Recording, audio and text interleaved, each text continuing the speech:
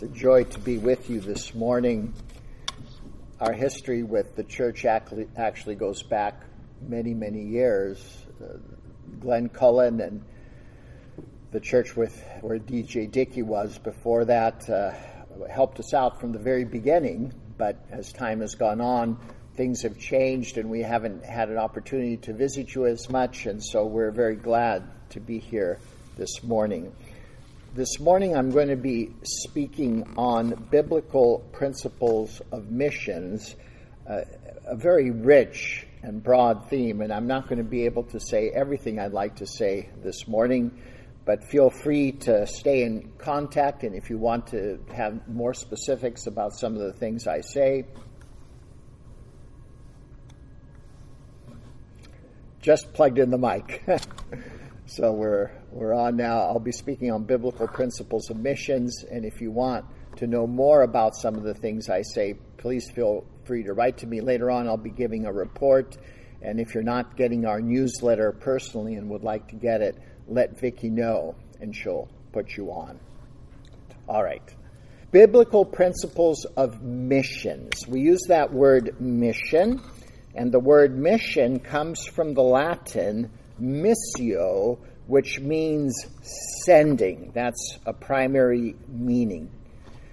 We'll be looking at a text where sending is central and sending is the heart of missions. So we'll be looking at Romans 10 from verses 13 through 17, and I commend the whole chapter for you and from verse 9, but we'll be reading from verse 13.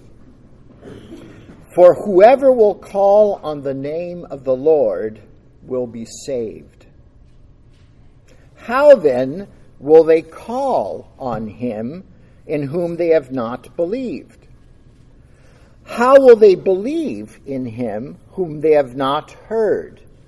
And how will they hear without a preacher?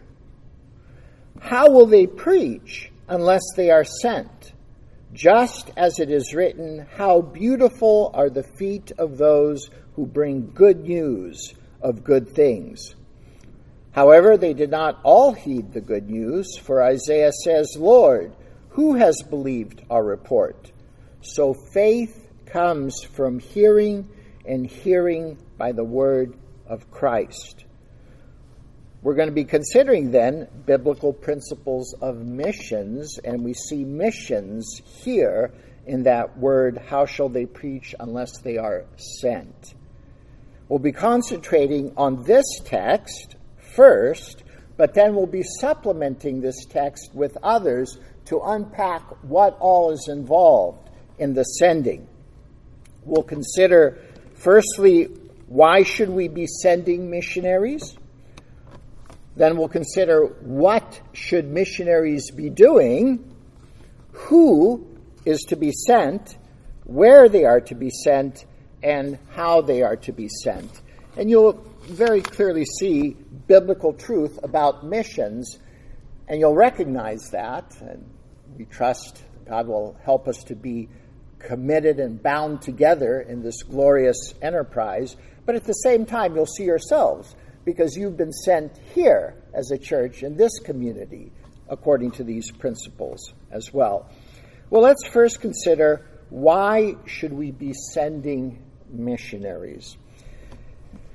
And the first thing I would say is for the glory of God, that Christ would be proclaimed. And as Christ is proclaimed, wherever he's proclaimed, God is glorified. And that should really be our starting point.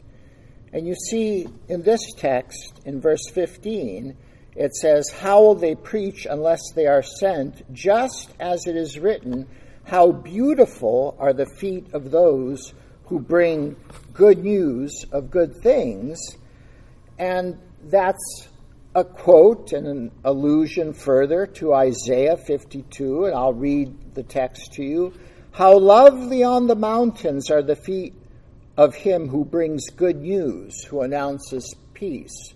So this is happening, and brings good news of happiness, who announces salvation and says to Zion, your God reigns. Listen, your watchmen lift up their voices. They shout joyfully together. And now there's praise going out to God because Jesus is being proclaimed. For they will see with their own eyes when the Lord restores Zion. Break forth, shout joyfully together, you waste places of Jerusalem. God is glorified when Christ is proclaimed. For the Lord has comforted his people. He has redeemed Jerusalem. God is glorified when his people are saved. The Lord has bared his holy arm in the sight of all the nations, and all the ends of the earth will see the salvation of our God. And so as we consider this text, as we do this, God is glorified. Christ is proclaimed, and that should be on our heart. But let's look a little further. This text has a series of rhetorical questions, and a rhetorical question is a question that presupposes a particular answer. And so let's read this text and supply the expected answer. 10:13. Whoever will call on the name of the Lord will be saved. How then will they call on him in whom they have not believed? And the answer is, they won't. They can't. How will they believe in him whom they have not heard? They can't. And how will they hear without a preacher? They can't. And how will they preach unless they are sent? It's not going to happen. They can't. Those are the implied answers. And so we need to be sending missionaries that Christ would be preached, that sinners would hear and believe and call upon the Lord and be saved. The text is telling us that sinners will not be saved unless we're involved in sending. Now we understand and know that God is sovereign. And we understand that God will save his people. But we need to seriously take the truth into consideration that God works sovereignly through means, and we are the means that he uses. William Carey, a modern father of missions, was very excited about going and ministering and preaching to those who have not called. And his older brothers or brethren in Reformed circles were telling him, the stories go, that he was too wrought up about all this and that he was too excited and that God will save this heathen in his own way and that William shouldn't be so concerned about such things. And then William preached a message on the use of means in the conversion of the heathen. And so it's very important that we understand that sending is one of the ways that God works that people would be saved. And so those two reasons are, that's a lot. The glory of God and that sinners would be saved. But then there's an implicit call. This is not an imperative, meaning it's not a direct command, but there's an implicit call. So if we're really going to be obedient, and we want to be obedient, we need to be involved in sending. 3 reasons. We could even add more. Now, let's consider first, from this text, what is the primary mission of missions? What should missionaries be doing? And it's really clear.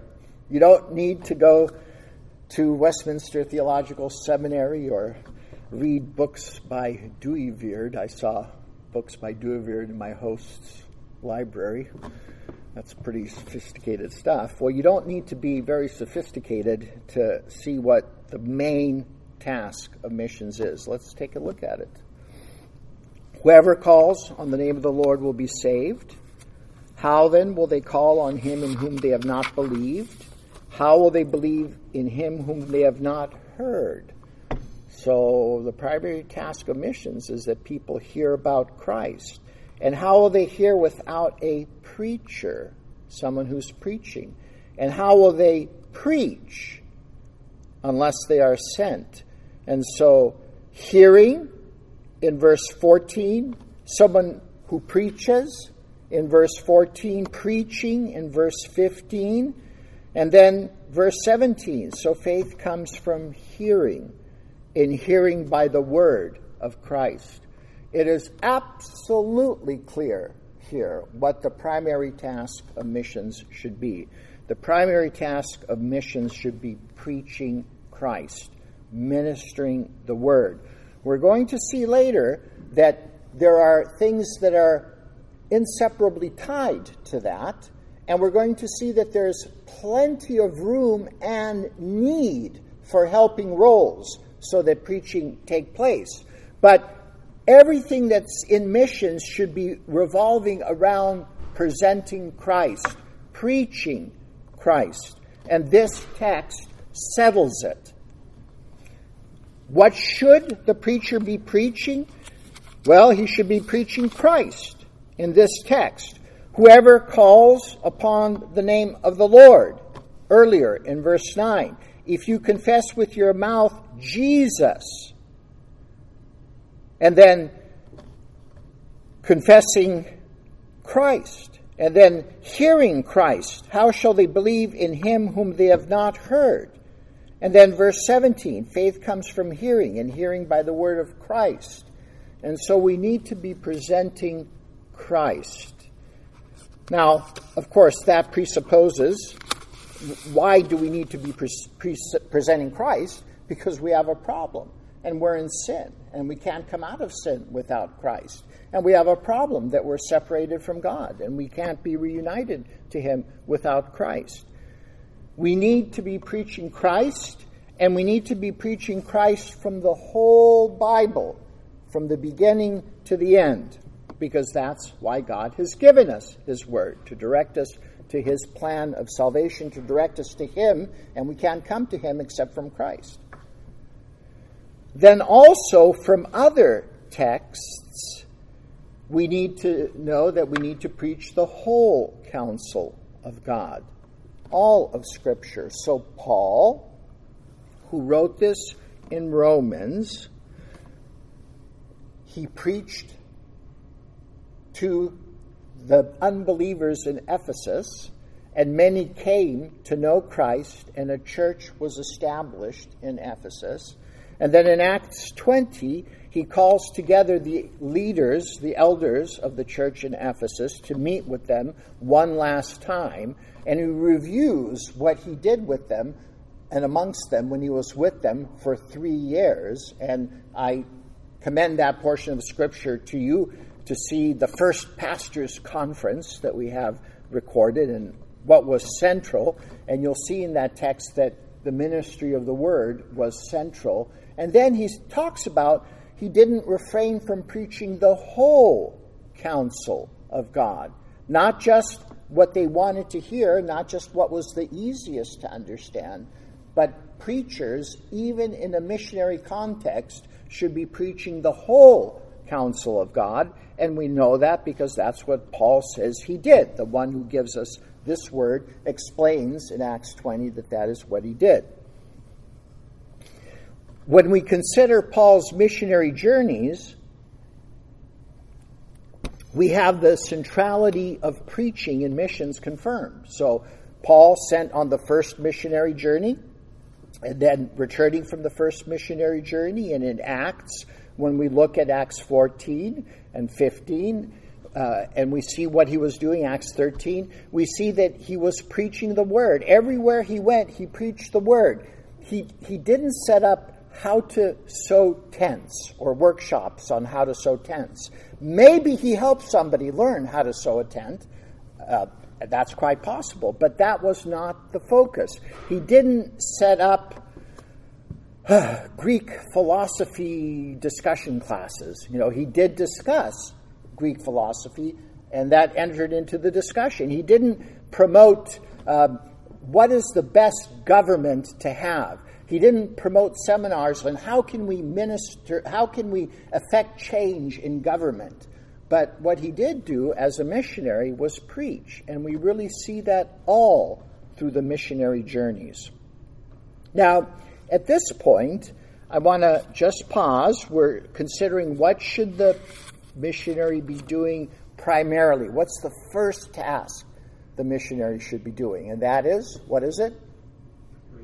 Yeah, preaching. All right. Now, some modern-day evangelicals would object to that. And they would say, well, that's really not true. And there's all kinds of objections, and since we're on the mission field, we see them. When we first came to Montenegro, we were the third group of missionaries that came, the third church planting work, and then no one else came for a long time. But then in the past 10 years, we've seen lots of people coming, and I really see what's going on in missions. I have a first-person view of that. And preaching of the word is not the primary thing that often takes place. But even more so is here in the United States, there's a lot of objections that are raised, and I'm going to mention two. Well, it's okay to preach, but you really need signs and wonders to confirm the word. All right? Have you ever heard of that? And then the other objection is, well, preaching is really outdated by now. People just don't have an attention span that can follow a developed argument, and you need to get something a lot easier in multimedia. And it's interesting that people who make those arguments think they're being very modern. You know, they've analyzed the situation, and they say, in these modern times, what we need are signs and wonders, and we need something with more emotional excitement than preaching. But you know, those arguments were there in Paul's day, and Paul faced those very arguments. In 1 Corinthians, I'll read for you. For indeed, Jews demand signs. That's what he said. The Jews are saying, Paul, we want to see signs and wonders. For indeed, Jews ask for signs, and Greeks seek wisdom or search for wisdom. That was the objection in Paul's day. And what did he say? But we preach Christ, crucified, to Jews a stumbling block, and to Gentiles foolishness. But to those who are the called, both Jews and Greeks, Christ, the power of God and the wisdom of God. Because the foolishness of God, in quotation marks, is wiser than men, and the weakness of God is stronger than men. So in the midst of a demand for signs and wonders, and in the midst of the fact that there were still signs and wonders taking place in those days, Paul said, no, signs and wonders are not necessary. You know, what is necessary is the preaching of Christ. And then those who disagreed with him thought that was foolish. Even those who called themselves believers. And yet God says, you think that's foolish, but that's what I'm doing. And I'm going to save people through the preaching of Christ without signs and wonders. Now, we know the greatest sign and wonder is the conversion of the heart that was dead and is now brought to life. The other argument, that people need something more exciting. People need some drama, a big pageant. Well, you know, every Greek city and every Roman city in Paul's day had an arena or a circus or an amphitheater or a stadium, and they were especially built by Augustus. And so they were very prevalent in Paul's day.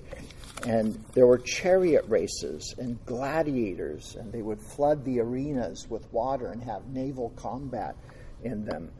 And the Greeks developed drama to an extremely high level. Aristotle wrote Poetics, or threefold unity, that is used today in drama school. And so the Greeks were very familiar, and the Romans were very familiar with drama as a cultural medium. And the citizens where Paul went preaching were very familiar with gladiatorial combat and circuses. And did Paul say, well, I really need to take culture into consideration here? The people are really used to drama, all right? And they're used to elaborate drama, and they gather in these amphitheaters, and they have these cranes that bring, the gods up and down and all kinds of things. Let's adapt that. Let's use something from culture and adapt it for good and help the people understand the gospel through this visual means. That would have been extremely cultural. And I'm not making it, that was true. But did Paul ever do that? No, he didn't. Now, I'm not saying there's no place to enjoy drama. I'm not saying that. And I'm not saying there's no place to enjoy some kind of entertainment as Christians. There's certainly a place for that. But as the primary means for communicating Christ, the primary means, we need to understand that it's preaching, and that God has given us preaching, and that God has promised to work through preaching in a special way that he hasn't promised to work through other means. And so in this text, how shall they preach unless they are sent? And then in verse 17, we have an important truth and a great encouragement. Faith comes from hearing. Faith is from hearing. And hearing by the word, and then Christ or of God, depending on the manuscripts. But God uses preaching to give faith to people. And we enter into a marvelous paradox, because we know we're dead in trespasses and sins. And we know that we can't, out of death, call on Christ. Well, how can anyone come to be saved? Well, God has to change their heart. Well, how does God change people's hearts? He uses the Word. He uses the Holy Spirit. And the Word is a means that God uses to bring dead hearts to life. And that should be of great encouragement to us. And God does this today. And that is a greater sign than what others would call signs and wonders. We have the Philippian jailer, not even hearing much of the Word, but seeing Paul and Silas and crying out, "What must I do to be saved?"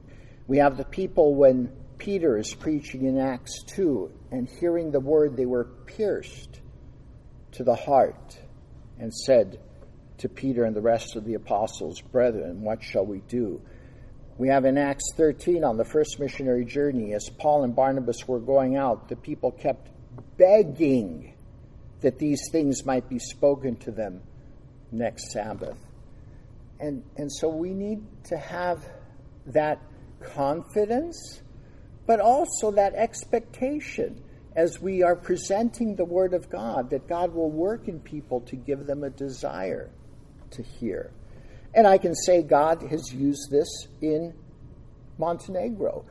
And I'll repeat this, 30 years ago, there was not a single Protestant church in Montenegro. And then about 28 years ago, 2 churches were started in the capital city. We became the 3rd church planting work. Now there are 7. Each of those 7 churches, including us, the primary thing that the missionaries did was ministering the word. Now, we've had a lot of other missionaries that have come and gone that have tried to do other things, and nothing has remained that's visible from them. So God has used the ministry of the word on one hand. On the other hand, there's much misunderstanding and not a sufficient understanding of how important that is, even still amongst some of the missionaries in Montenegro. So sometimes we get accused, the church in Nikšić, that church, that's the one that's always into the Bible. and frankly, we'll own that. Of course, we're into Christ, to whom the Bible points. So that very clearly is the primary task that the missionary should be doing. And that's very clear, isn't it? And always refer to this text and you'll be reminded. I want to mention briefly that there are other things the missionary is doing that are connected to the preaching of the word. Planting churches, discipling, pastoring. And again, we see that in the first missionary journey, Acts 13 and 14. We see that as the word is preached, people come to Christ, and then elders are selected and a church is established. We also see that churches that were established in the first missionary journey are strengthened in the second missionary journey. So inseparably linked to preaching is a church being raised up and all that's involved in that, pastoring and ministering, and then strengthening an existing work is a missionary task. And then strengthening leaders who lead churches is a missionary task. So we see Paul gathering the elders in Acts 20 and having a pastors' conference. Sometimes, and this is important, sometimes a period of time can transpire from when the missionary comes to when he's actually preaching the word and a church is being established. Some of those things take time from the missionary's end, learning the language, very important. That can take a long time, getting acclimated to the culture. And then some things in God's providence take a long time. God works different ways in different cultures, and people coming to Christ may take a long time. But we shouldn't give up and think that the means that he's given us are not adequate, but we need to keep doing and using the means that God gives us. And then I want to consider helping roles. We very clearly see that the primary task is preaching, but when we look at Scripture, they're not highlighted, but we can definitely see helping roles so that the word may be preached. Let's start with Jesus, our Lord himself. Jesus asked the disciples to help, to go prepare a place to eat the Passover meal. Someone carried the bag for money. Somebody was supposed to go and do something about food. In Luke 8, I see that you're reading through Luke and you're almost at this portion if you're reading it consecutively. In Luke 8, we see there's a bunch of people following Jesus, and then around Luke 8, 2 and 3, it mentions a bunch of women who are following with Jesus. And he says that those women, and he names some, and then he says there were many more. And he says they were helping with material things. And so Jesus had many people following along who were helping. In Acts 6, we see others helping with food distribution so that the ministry of the word can take place. We see in Acts the we section where Luke is switching to a third person, to a first person plural, we, and we see lots of people coming and going. And we see some are bringing financial aid. When Silas and Timothy were come from Macedonia, Paul was moved in the Spirit, but Silas and Timothy came to provide something to Paul. We see people helping Paul with shipping arrangements. We see people helping Paul in secretarial work, doing writing of the letters. We see Stephanetus and Fortunatus and Achaicus in Acts 16 coming and refreshing Paul. I rejoice over the coming of Stephanas and Fortunatus and Achaicus because they have supplied what was lacking on your part, implying finances, and also for they have refreshed my spirit and yours. Therefore acknowledge such men. In 2 Timothy, the Lord grant mercy to the house of Onesiphorus, for he often refreshed me. We have couriers carrying letters back and forth. Whatever was needed, people were helping out. And missionaries often need a lot of help, and things often take longer and are harder to do in the places that missionaries are at than how you're used to doing things in the United States. And so there is a legitimacy to helping roles, but those helping roles are so to help that the word be preached. And if the word is not being preached at all, then those helping roles are useless. And so we need to consider both positively, that it is good and we should be involved in helping, but at the same time that the Word of God should be primary in those matters. Then you can also consider that much will flow from the preaching of Christ, and the church that is raised up will do much good to the community that the missionary himself is not doing personally. So we should do good as Christians, and Jesus tells us, let your light shine before men in such a way that they may see your good works. Let us do good to all. The ministry of the Word produces all kinds of good works. And so good work should be taking place, and helps and relief and humanitarian help to those in need should be taking place. But that should be more taking place, and it will be a stronger witness as it's taking place from the church that's established than from the missionary trying to do all those things. And so that is a helpful view of this. Those are the tasks that the missionary should be doing. And then we'll consider briefly, because it's so obvious, who is to be sent. Back to our text. Who should be sent in missions primarily and firstly? How will they hear without a preacher? And how will they preach unless they are sent? And so preachers should be sent. And as we see, how did this actually take place? How did it look in the book of Acts? In Acts 13, Paul and Barnabas are sent out from Antioch. In effect, elders from a local church, amongst the best, proven, mature preachers, pastors, elders should be sent out. And we need to take that seriously. A lot of times we have good-natured young Christians. I want to go to the mission field. I don't know what else I'm going to do in life. I can't do anything else, but I want to be a missionary. Well, that's good. and Vicki and I had that testimony when we were young, but then we were told very appropriately, well, you really need more life's experience.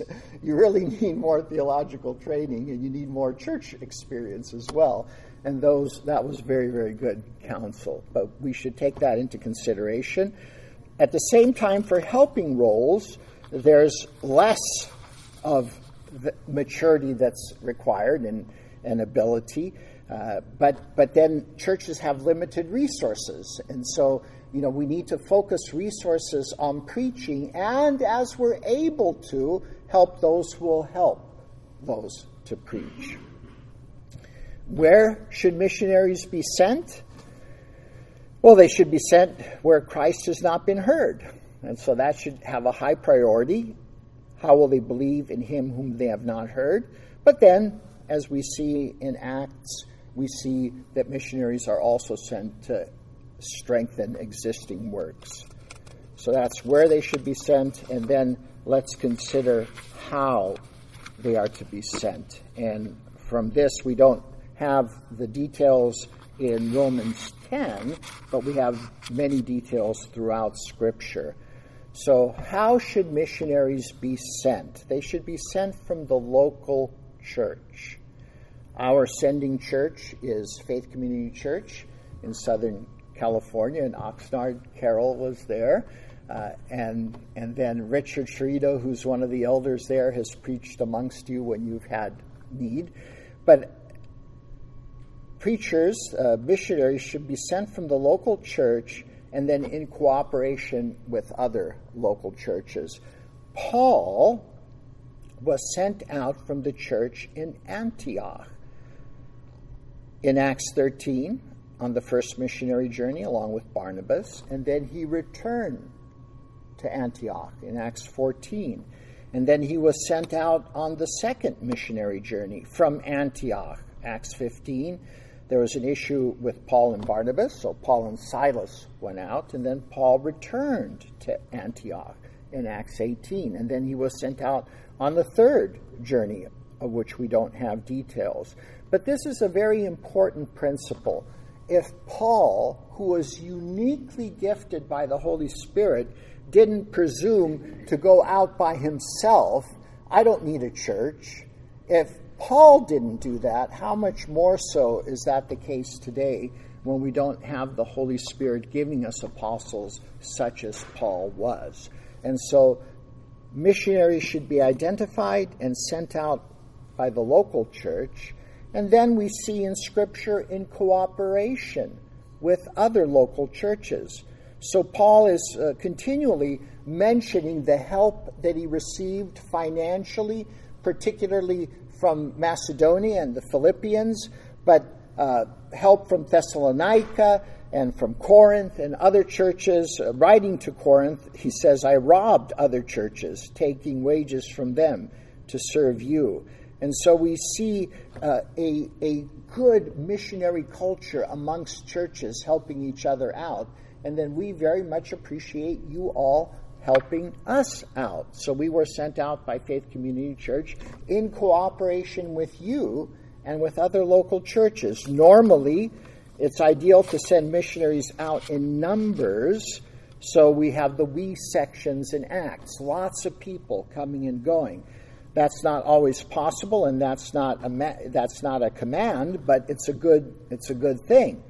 Missionaries should be supported with prayer, and in his missionary letters, and you know Paul wrote missionary letters, right? Those are the epistles. Did you ever think of that? Those are missionary letters that Paul wrote as he was on the mission field. Paul requests prayer. Finally, brethren, pray for us, 2 Thessalonians 3:1, that the word of the Lord may spread rapidly and be glorified, just as it did also with you, and that we may be delivered from perverse and evil men. And in Ephesians 6:19, Colossians 4:2, 1 Thessalonians 5:25, Paul asks for prayer. And again, if Paul needed prayer, how much more do I need prayer? At least that's the way I see it, and the way we as missionaries need prayer today. We need to support missionaries with practical help, those helping roles that I mentioned, with refreshment. We need to help with finances. And the word sending in other portions of Scripture presupposes when you send somebody, you also are active financially. So Paul writes to the Corinthians and says, perhaps I will stay with you or even spend the winter so that you may send me on my way. And then in 3 John, it says, send them on their way in a manner worthy of God. And that's presupposing that they don't have needs. Paul wasn't embarrassed to talk about money. He gives an appeal to the church in Rome that he had never visited about finances. Most missionaries can benefit from financial help. And I'll say a little bit about our situation in the report. The sending church should have a particular responsibility for that, but other churches can really cooperate in that task. So those are some things to consider in sending. A lot of material here. We've been considering biblical principles of missions. Why should we be sending missionaries? That Christ would be proclaimed, that God would be glorified. And in your local ministry, when you proclaim Christ, God is glorified. That sinners will come to know Christ, that we can show obedience. You all have been helping us to do this, and God has been pleased to save sinners in Nikšić, Montenegro, and Christ has been proclaimed, and God has been glorified. So we thank you very much for all that you've done, and I believe there's more to be done. And we haven't been great in staying in touch with you, so we really thank Ben for reaching out, Pastor Ben. And we want to work together to have that missionary culture, that we're not only or merely missionaries that you're helping support, but together we're working for the glory of God, in Montenegro. And may God help us to establish that good missionary culture that we see in the Bible with us and with other like-minded churches. May God be praised. Amen. I'll pray. Lord, help us in this. Help us to glorify you, to work together. We pray in Jesus' name. Amen.